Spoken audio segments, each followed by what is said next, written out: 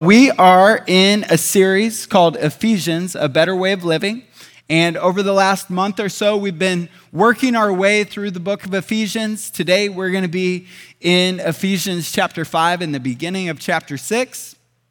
And I want to just give you a heads up. Beginning next week, we're going to continue this series for about 3 or 4 more weeks, and we're going to talk about the armor of God.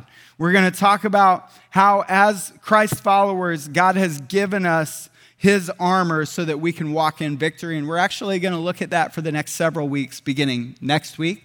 But we've been talking about how the Apostle Paul, as he wrote this letter to the church at Ephesus, he's really talking about how, as Christians, when we put our faith in Jesus, there's a better way of living. How many of you know there's a better way? Come on, some of y'all, I know some of y'all, you knew about the old way.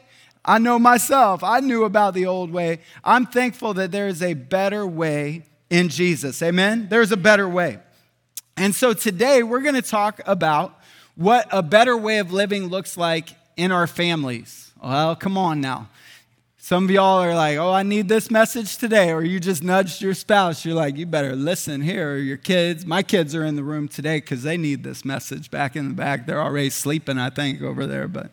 So when I say the word family, I know that can mean a lot of different things for a lot of different people. For some of us, maybe we're married or maybe you're single. There may be some in the room who are widowed. I know there are families look all kinds of different ways. There are grandparents that are raising kids.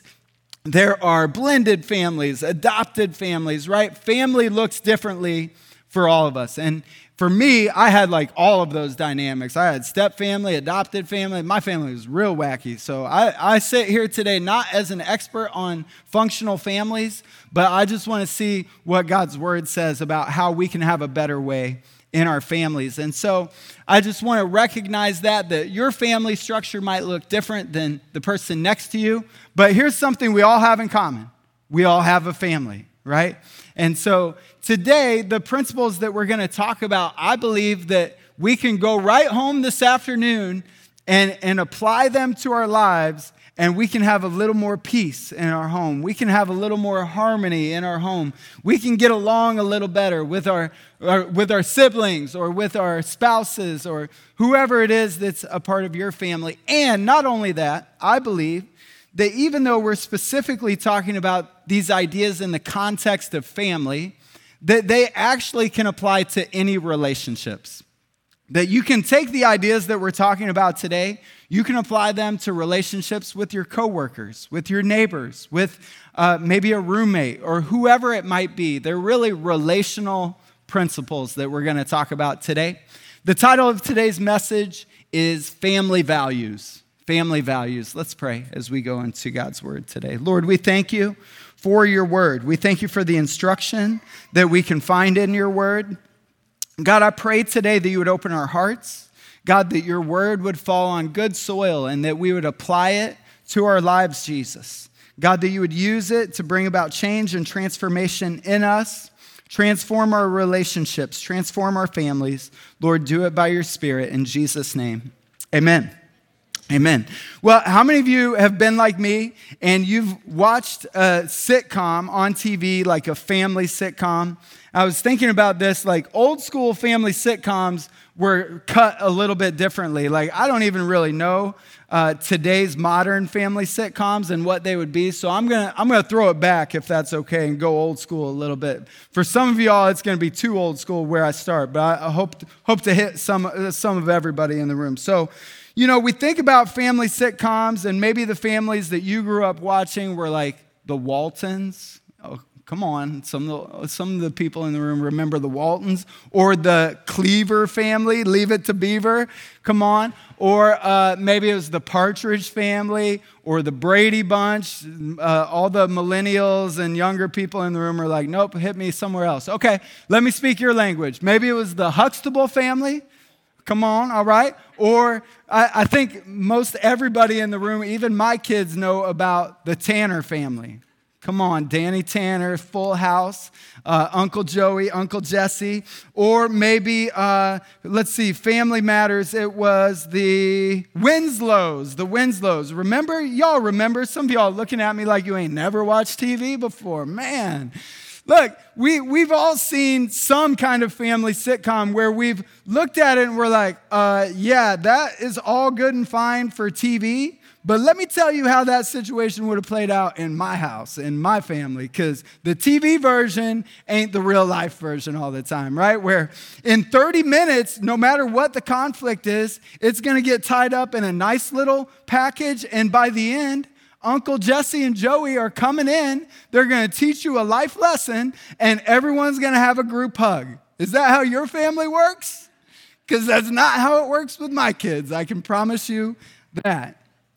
Right? And so if we look at family sitcoms, we think, man, that's just not really reality. Well, how many of you know now is a time, we're living in a time that can be really difficult for families. Here's why. We all been locked up together for about 5 months now. I don't know about you, but after about 6 weeks, it gets real hard, right? We're all on lockdown together so much. Our kids are home from school. Some of us are working from home more. Others maybe are not working at all, which is stressful in and of itself, right? And so here's what happens. Over the last 5 months or so, we've really gotten to know our family in different ways than we ever knew them before, even for those of us who maybe have been married 18 years. Like Laura and I, there are things that we're probably seeing about each other that maybe we hadn't noticed before. Good things, of course, all good things, right? All good things.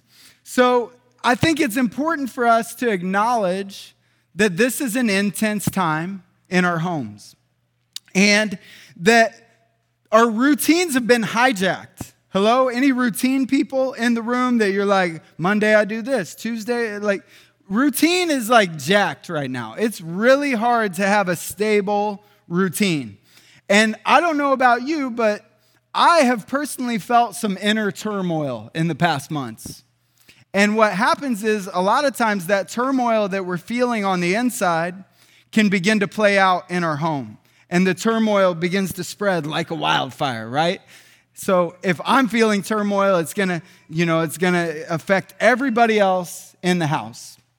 And I believe this, challenging times have the potential to either pull people together or drive them apart. How many of you have ever been through something really challenging, maybe on a sports team or at work or wherever it might be, and because of the challenge, it actually brought you together. It galvanized you with the people on each side of you. And you figured out, man, I care about this person. We can work good together, right? And the challenge actually brought you together. Now, on the flip side, it can drive people apart as well. And so for those of us in the room who are Christ followers today, the question becomes, how do I lead my family right now during this time to value what God values? How do I lead my family to value what God values? How many of you think it's important that our families reflect the values that God has for us, right? And so the question we're going to grapple with here this morning and look at is, how do I lead them in that way? How do I lead my family to value what God values? So here's the tricky part. There are actually more bad examples of family in the Bible than good examples. If you look at the Bible and you're like, okay, let's see which families really got it right. Like, who was doing this thing well? I got to tell you, there are a lot of bad examples, more like what not to do examples, okay? Which we can learn from those. And it actually started with the first family. Wifey tricked hubby to disobey God. You know, Adam and Eve. And oh, by the way, hubby didn't lead his home very well. Then, on top of that, one son kills the other son. Cain kills Abel and runs away from home. So we've got disobey God, son kills son, run away from home. How many of you would agree that's a little dysfunctional? That's the first family, right? Fast forward a little bit, we look at the patriarchs. Surely, like Abraham, Isaac, Jacob, they had to have gotten it right. Like, it had to be really good in their families. Like, they're the father of Israel. They're the father of God's people. Surely, their homes were, like, spot on. Well, look at Jacob's life. He deceived his brother Esau, his twin brother, out of his birthright, tricked him out of his birthright, catch this, for a bowl of soup, okay? Tricked him out. Then Esau wants to kill Jacob, so Jacob runs away. He goes over to his crazy uncle's house. How many of y'all have a crazy uncle? Don't raise your hand, I'm just kidding. He goes over to crazy Uncle Laban, starts working for his uncle, who then tricks Jacob to marry his not-so-pretty daughter, while Jacob instead wanted to marry the other daughter. Y'all know the story. It's in the book of Genesis. Jacob's looking to take the hand of one daughter, and crazy Uncle Laban's like, okay, well, yeah, you can have her, but first you got to marry my ugly daughter first, right? That's kind of how the story goes. That's a paraphrase. So there's a lot of dysfunction there, obviously. And then maybe we can fast forward, look at King David, right? King David, man after God's own heart, one of the greatest kings of Israel ever. Like, he led the people of Israel. Surely he could lead his own home, right? Not so well. He has an affair with the neighbor. The neighbor becomes pregnant. He kills her husband. That seems like the right thing to do, right? Then, even within his home, he's got one child sexually assaulting another. He's got one brother killing another brother. He's got kids rebelling against him, all within his own home. So unfortunately, there are a lot of bad examples in the Bible of what not to do with our families. So hopefully we all feel a little better right now. We're like, well, my family's not that crazy, right? That's what we tend to do. Like, we look at others and we compare and we say, well, we're crazy, but we're not quite that crazy. So hopefully you feel a little better this morning as we just think of that snapshot of Old Testament families. But we're going to look in the book of Ephesians today, specifically in two sections. The first one's in Ephesians 5, and the second one is in Ephesians 6. And again, I want to say this. These verses address husbands, wives, parents, children. Everybody in the room fits into one of those categories. You may fit into multiple. So there's something for everyone. Let's read this together. It's going to be on the screen this morning, beginning with Ephesians 5, verse 22. And it says this: for wives, this is the New Living Translation, this means submit to your husbands. All the wives in the room said, oh, Lord, here we go again with this nonsense. As to the Lord. For husbands, this means love your wives, just as Christ loved the church. He gave his life up for her.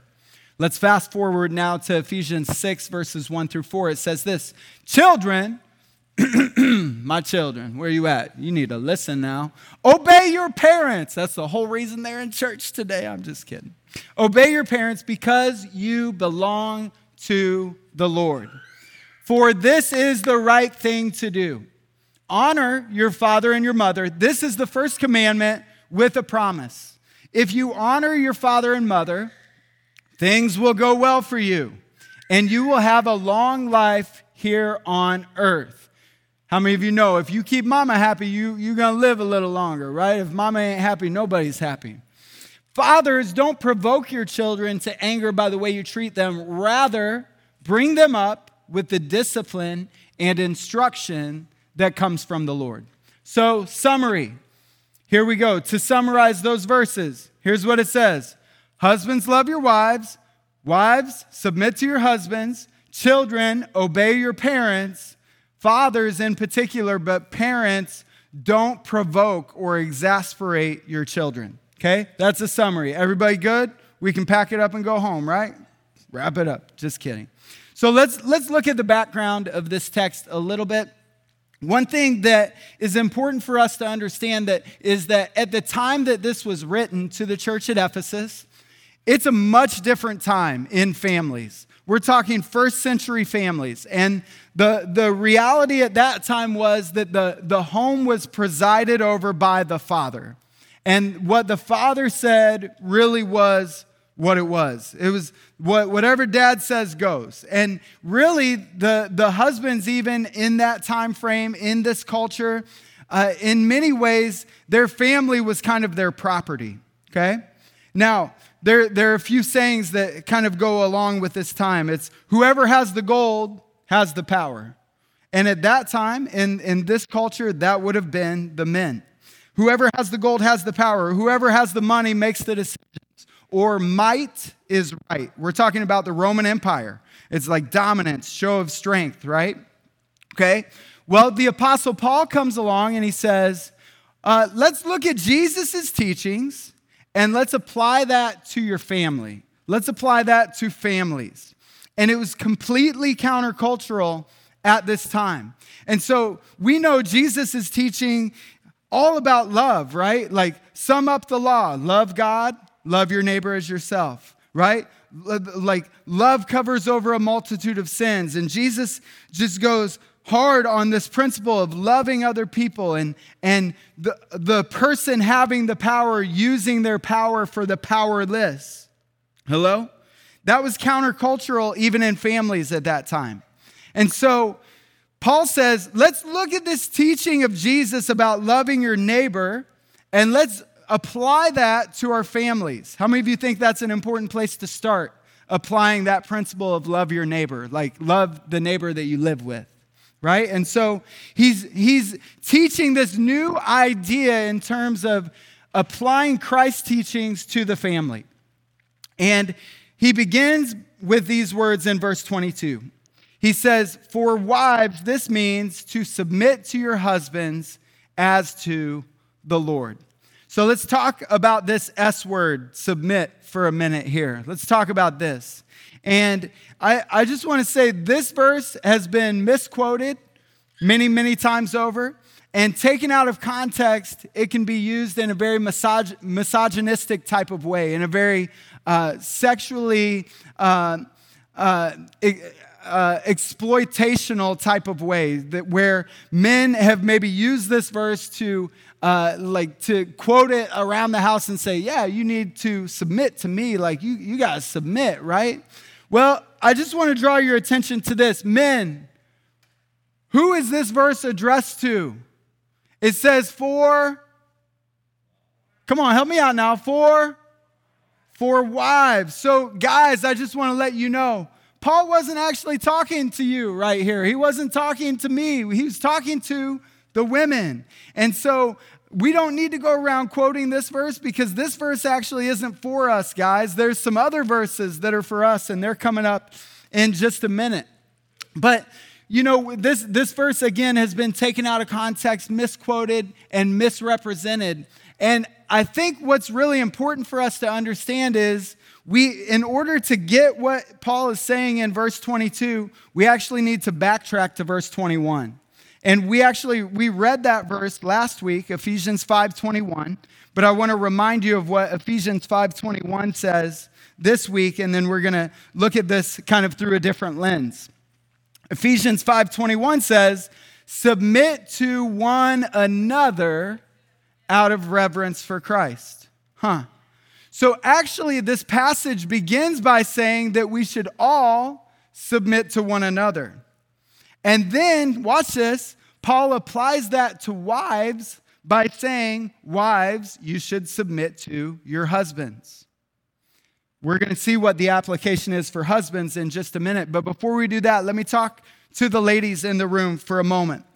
I want you to not lose sight of your worth if you're a lady in the room. And I want you to understand that the Apostle Paul wasn't saying that you should submit to all men.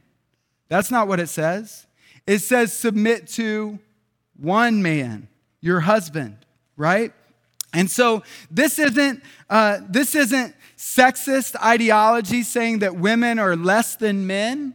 It's actually just an application of submit to one another. Women, here's one way that you should do that, by submitting to your husband. Okay? Everybody with me say yeah. I haven't lost anyone yet. But really what the Apostle Paul's saying here is that it's mutual submission, that we should all submit to one another. like it says in verse 21. Everybody submit to everybody else in the house. How many of you think that your house might look a little bit different if everyone was trying to out-submit everyone else? Come on. I know that would look different in my house, right? That if we are all submitting to one another, there's something about that creates a culture of peace and harmony, right? And so he says an application of that for wives is to submit to their husbands, okay? Now, ladies, I just want to say you actually kind of got it easy because I know submission can be hard, but he didn't say to die, right? And that's actually the application that he gave for the men.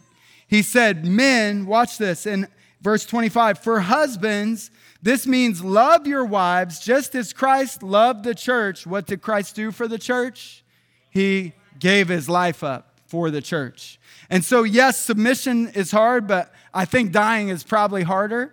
And so, really what the Apostle Paul is saying is, submit to one another. Here's what it looks like, okay? And for men, that means laying down our lives. Now, here's what happens a lot of times. We say, man, I would gladly submit to my husband if they would fill in the blank. Man, if they just do a little more work around the house, I'd be more submissive. Man, if they just made a little more money, man, if they treated me better, I would submit easier, right? Or husbands, we might think to ourselves, I'd lay my life down, but nobody seems to care about what I need, right? So we have this idea of like submission being contingent upon the other person's actions. That's not really what submission looks like. Submission is saying, I'll go first. I'll go first. So here's what it could look like. Going out to eat with your family. You have a certain restaurant in mind that you'd like to go to. Nobody else likes that restaurant. You say, I'll go first, I'll defer. Not, I'll go first, I'm going to drive to the place I like. I'll go first, let's go to your restaurant. Y'all with me? Here's a good example in our house. Some days when Laura and I get out of bed, it's like a race to the coffee pot. And ain't nobody surrendering or submitting that place of privilege to the first cup of coffee on most days. So maybe for me, it might look like, I'll go first by letting you go first. Isn't that a good idea, right? You guys with me? I'm going to do that, maybe. Maybe you're watching TV and you're trying to figure out what to watch on Netflix. How many of y'all hate these decisions? Where are we going to eat this week? And the questions begin and the difficulty begins. What are we going to watch tonight? And you like scan Netflix for 45 minutes before you choose something. You wasted half of your evening, right? Maybe it's watching a movie and you say, you decide. You go first, right? So, what happens is if we aren't willing to say, I'll go first and serve you. I'll go first and submit to you. I'll go first and put you first. What happens is we get into a negative spin cycle. Y'all know what I'm talking about. Somebody's in their feelings. They start treating the other person in the house a certain kind of way. And then that person gets in their feelings and they start treating the other person. And it's a cycle of negativity, right? And you don't have to be married to experience this. What if in our relationships we would say, I'm going to stop the cycle. I'm going to defer to what they want. I'm going to defer to what they need. I'm going to put what they desire over my own desires. That's not the way we typically think, is it? But that's what the Apostle Paul is calling us as husbands and wives to do, is to submit to one another mutually, right? Imagine what that could look like in our homes. Now let's look at that section in Ephesians 6. And some of you in the room may not be parents yet, but you will be one day. Take notes. Some of you are a child to a parent still. And here's what I think happens. We look at these verses and many times we think, yep, children, yep, little kids, they should do those things. I'm going to flip that a little bit on us today. If your parents are alive still, you're still their child. Is that true? So this still applies to you. There's no expiration date. It doesn't say children under the age of 16. Okay, let's read it again. Children, obey your parents because you belong to the Lord. for this is the right thing to do. It's interesting that everything that Paul's saying, he's looking at in light of your relationship with God. Your relationship with your family should be different because you belong to the Lord, he says. Honor your father and mother. It's the first commandment with a promise. If you honor them, things will go well for you and you will have a long life on earth. I tell my kids all the time, if you obey, you're going to live. If you don't obey, you're going to die today, sucker. I'm just kidding. I don't tell them that quite like that. Fathers, do not provoke your children to anger by the way you treat them. Rather, bring them up with the discipline and instruction that comes from the Lord. So Paul begins this section and he points out the obvious order of things in the home. He says, children, obey your parents. He does not say, I just want to point this out, he does not say, parents, obey your children. I look at some people today, nobody in this church because y'all are great parents, I promise. But I look at some people and the way they cater to the needs of their children and bend over backwards. And honestly, it feels like their children are running their household. And I worry for them. Because at 2 and 3 years old, it's maybe a little cute somehow. But at 13 and 14, it's not cute at all. Y'all know what I'm talking about. He says, children are to obey their parents. So why should kids obey? Because we said so, right? No. Anybody else's mom ever use that line? Why do I got to do that, Mom? Because I said so, right? I've probably said that a time or two. But there are some real benefits to obedience, actually. There are some actual real benefits to obedience for our kids and for us. There's this word obey in verse 1, and there's another word, honor, in verse 2. And as we look at some benefits of obedience, I just want to point out that obeying is in our actions, but honoring is in our attitude, right? You can obey without honoring. I can do what you ask me to do without honoring you in my heart, right? And this principle applies for your boss at work, right? Obey, honor. These are things we can do in our workplaces. We can honor with our attitude, like, yeah, I want to honor that person, but then fail to obey, like forget about the obedience part. So there's this connection between obey and honor. So a couple quick reasons why obedience is helpful. Obedience is helpful because in order for a family to be functional, there has to be order, right? God designed families with a hierarchy. And so if the kids aren't obeying, your house is out of order. True? We've all seen houses like that. Hopefully it's not our house, right? Here's another reason. The welfare of the child depends upon their obedience, right? How many of you, I know I've had situations where I told my kids, like, stop running. Don't do that. Don't do this. And then they have an accident or bump their head or something happens. And I'm like, yep, that's stupid tax right there. No, I don't say that exactly, but that's what I'm thinking. I'm like, if you would have just obeyed, then that wouldn't have happened, right? So a benefit of obedience is that it protects our kids from harm. Here's another one. Come on, don't shout me down. Kids don't have the capacity. I'm sorry, teenagers. Y'all are getting close, okay? You're getting close to having the capacity to be self-governing, but you still need your parents to instill wisdom into your lives. Kids don't have the capacity to be self-governing. Come on, shout me down, parents. Say amen. They don't. Here's what I mean. What if your kids made the rules? Well, Xbox all day, ice cream for lunch, right? Going to bed whenever I want, 3 a.m., staying up watching Netflix, right? That's what it would look like if our kids made the rules. So they don't have the capacity to be self-governing. Why? Because they don't have life experience. Hello? They don't know what they don't know. Now, some of y'all, teenagers, I see y'all, you're learning, you know some things, but you still need your parents. You still need mama. Come on, don't act like you don't. Last thing, family hierarchy with authority is designed to imitate God's spiritual hierarchy. Here's what that means.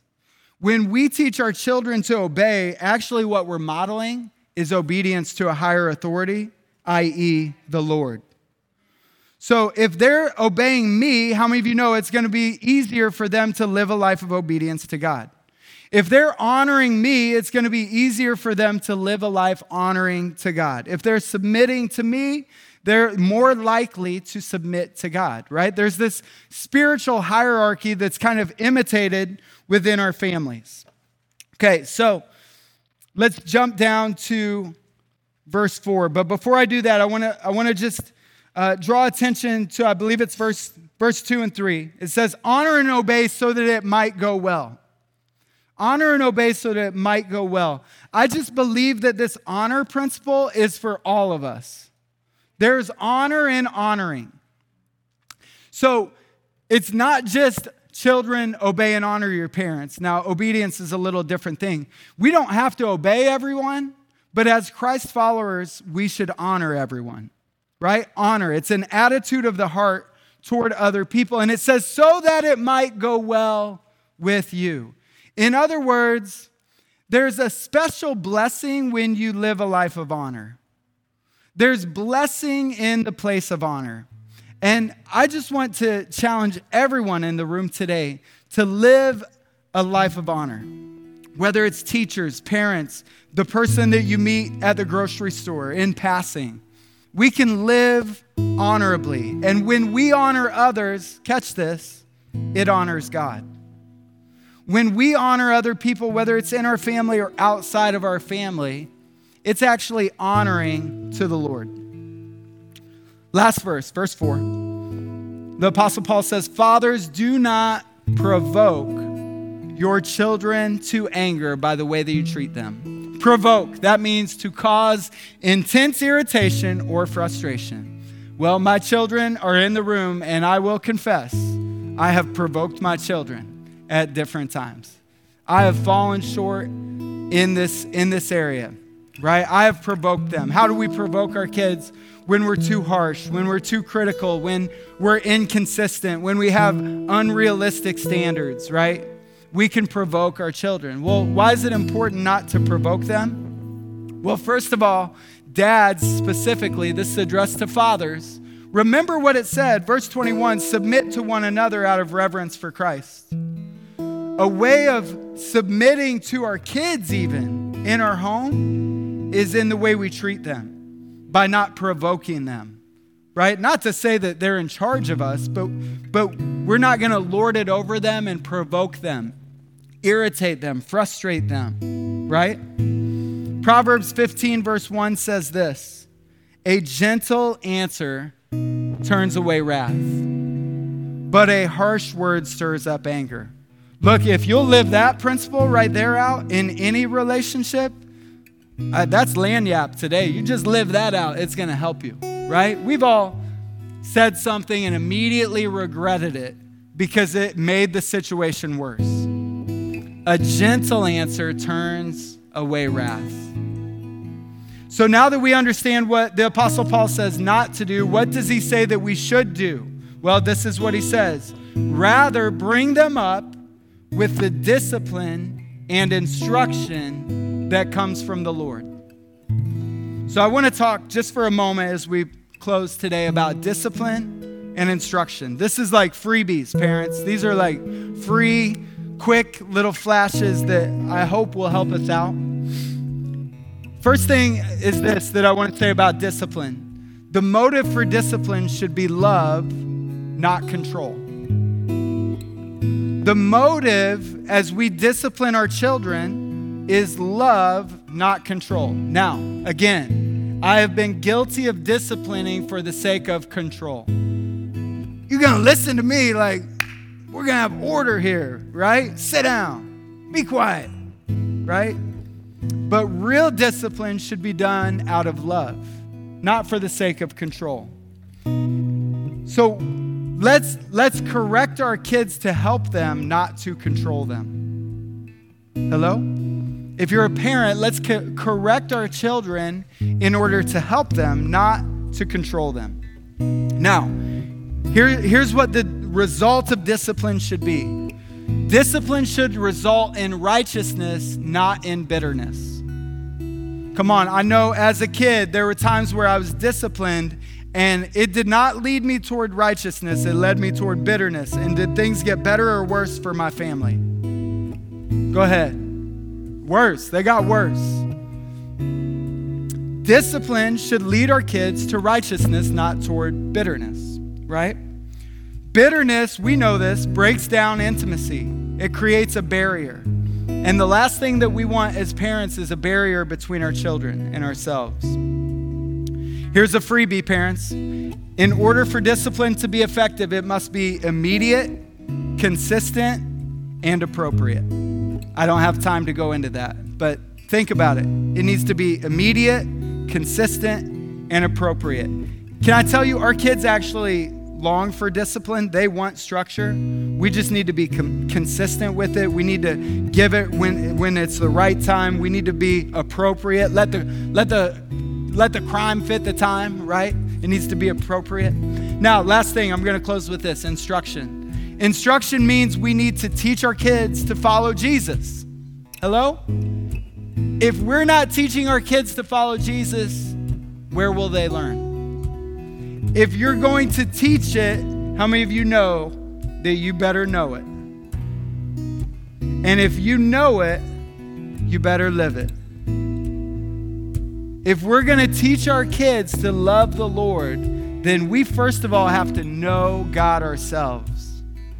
Secondly, our lives have to line up with our beliefs. We need to live it out in front of them. How many of you would agree that our kids shouldn't have to guess how to live for Jesus? Our kids shouldn't have to guess what a life of faith looks like. It should be clear and modeled right in front of them. That's our responsibility. Can I tell you, that's not the responsibility of our children's ministry. That's not the responsibility of our youth ministry. Those things are to assist, to come alongside, to help you.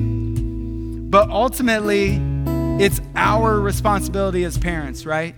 To teach our kids, to live it out in front of them. So I wanted to just close with this question. What are we spending the most time in our homes teaching our kids? And is it eternally significant? Is it eternally significant? Does it matter in the light of eternity? Right? We can teach our kids all kinds of things. We can spend a lot of time like learning about sports. That's something in our house that, could very easily take precedence because all of our boys love sports. But again and again, I try to remind our kids, sports are awesome. Sports are great. We love sports, but we love Jesus more than anything. The most important thing, I don't care how great of an athlete you become. What matters to mom and dad is that you love the Lord, that you serve Jesus. That's the most important thing. What does it really benefit us or our kids if they become the next great athlete or the next Steve Jobs, the next Elon Musk, the next president, if they're not passionately living for Jesus? None of that really matters.